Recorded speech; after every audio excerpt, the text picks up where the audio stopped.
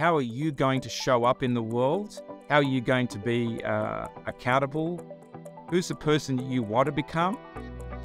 And learn to make decisions from that perspective. And then draw a painted picture of the life that you want to have, living that identity, and what are all the components for that. And money then really is, certainly as a currency, and then as your thinking and your relationship to it, is what fuels you living out that vision, which is structured around your identity. This is Alan Olson, and welcome to American Dreams. My guest today is Hugh Massie. He is the chairman and founder of DNA Behavioral International, and which focuses on behavior and money insights. And Hugh has also done a lot of tremendous work in his life path. And I'm going to let him, run us through that. Hugh, welcome to today's show.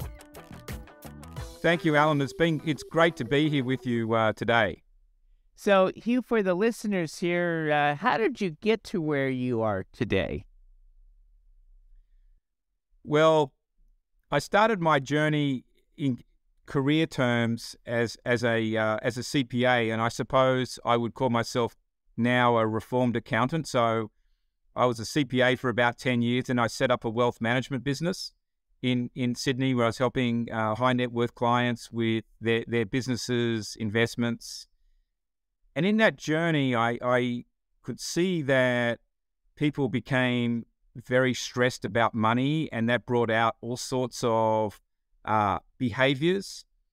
And I asked a psychologist one day, what is that? And she explained to me, Carol explained to me, this is people's DNA hardwired behavior. We go back from our socialized learned behaviors to our natural instinctive behaviors when we're under pressure. And I could see money and relationships cause that kind of stress and pressure. And I knew that if I was going to be successful, I needed to address that. And so that put me on the path of building a system, Alan, to help uncover what people's hardwired behaviors are and help them bring alignment to their life. I think at the end of the day, people get stressed a lot of the time because they're not in alignment with who they are, and they don't have a healthy relationship to money. And so that's what's got me to this place. And it all started in Australia. So you can tell from my accent, I'm not American, although I'm now a citizen. I live in Atlanta, Georgia with my family. And the journey brought me to America. That's a big move. You've done a lot of things also in the community and service and working with others. You're also known as a serial entrepreneur. I am. So I've been involved with different businesses that I either helped fund to start or was part of starting, in telemedicine, internet security,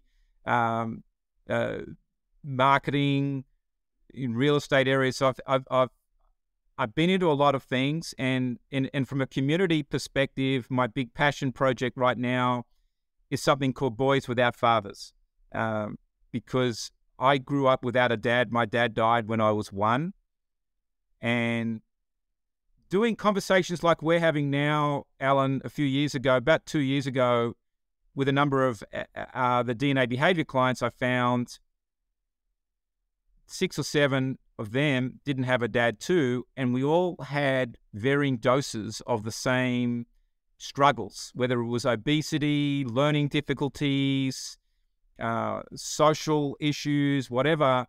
And I was a lucky one because of my mum and my grandmother, but not everybody's so lucky, and it does, if you lose a father very early in life, it has enormous impact. So I want to be a mentor to other kids who don't have a father and get to them early in life. And that's what we've set up this charity, Boys Without Fathers, to do. So there's a group of us doing this work.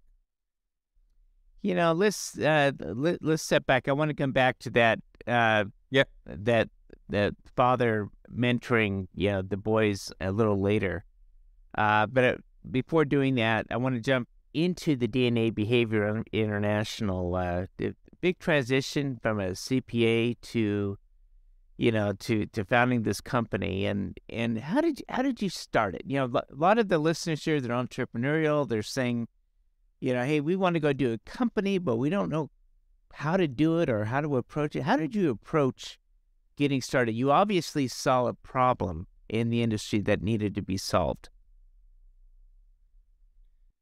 So it's a very good question. And where I started was really I saw a problem in that every human being has a problem with money and relationship to money and stress. And I thought big. I sort of take that like Peter Diamandis at A360, you've got to sort of have moonshot thinking. You've got to be thinking big. And I thought this is something that can impact the world. But once you've got that sorted out, then you need to start small and have the philosophy of growing big at some point. So there's always an exponential mindset that's got to sit there, but it's got to start small. But it's got to happen around your own identity and your own purpose. And this came from somebody asking me, Hugh, what are you passionate about? And I wanted to help people all over the world become more financially self-empowered. That just flew out of my subconscious. So when that happened, I knew I was onto something, and that's really when I built the business and the big thinking around that, Alan. And I think that's very important for other entrepreneurs to understand is if you're going to go on a big journey, which is going to have a lot of bumps in the road, every day is not going to be easy. You need plenty of resilience, but you've got to have something to come back to, and that's having a very deep passion and purpose for it. And if you don't get that right, and then your own identity with it, then you're probably not going to go very far. So walk me through the process. Hugh, a person comes to you and says, hey, help me to be empowered, to be financially resilient and weather the storms of life. How do we get to where we need to be? So what I do with that is I take people through the DNA natural behavior discovery process, which helps uncover their hardwired behaviors, not only in terms of talents, but also which are going to help them create wealth, but also the financial behaviors, how they make decisions. So I get people into personal alignment. And then I have another exercise, which we call money energy, that I take them through to see where they are at energetically with money.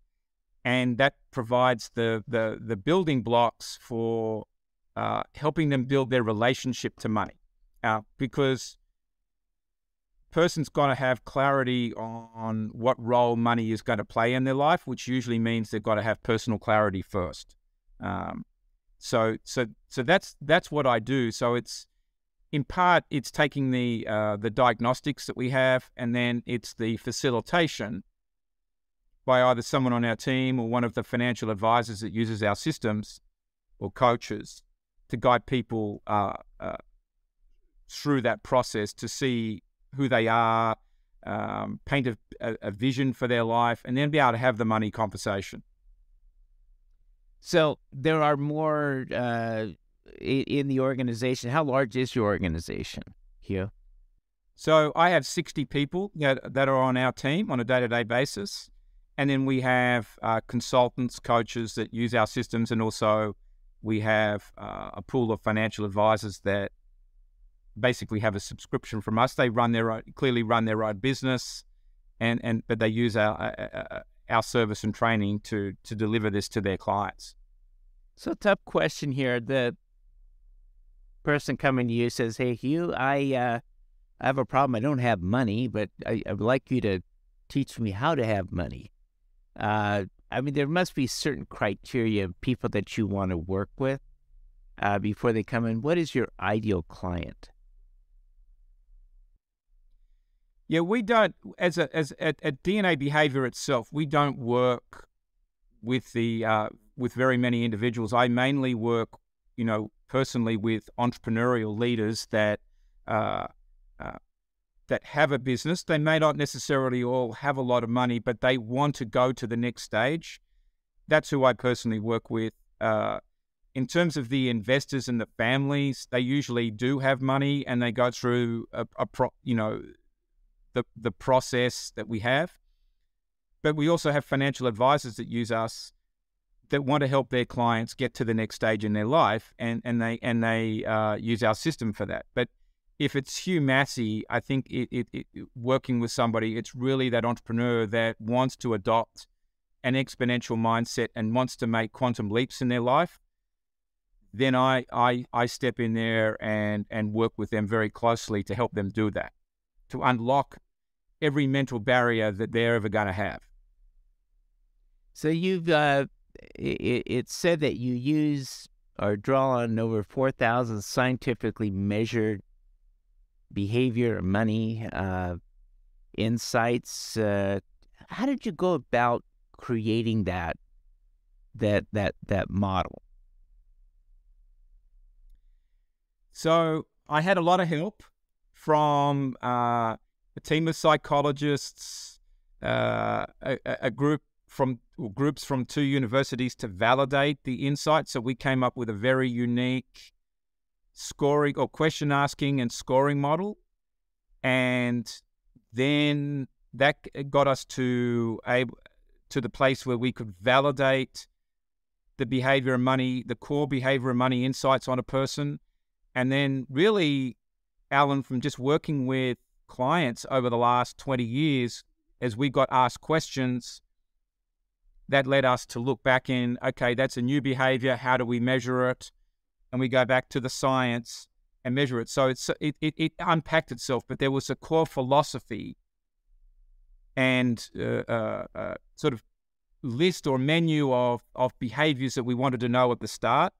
For example, whether people trust or not, how do they set goals? Are they a spender or saver? What risk do they take? Do they like to take charge and set the agenda? They were the easy ones to measure at the start.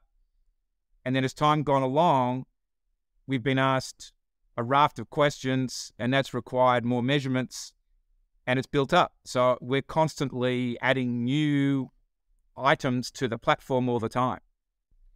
You use a coin of phrase called money energy. What is money energy, and how does the energy get applied? So if you think about money as having 3 dimensions, there's the currency of money, what we invest, what we spend, save, earn, give. What's in the bank account, think of it that. There's money as a behavior, in which in terms of is like our life perspectives, which flow through to our biases and how we make decisions.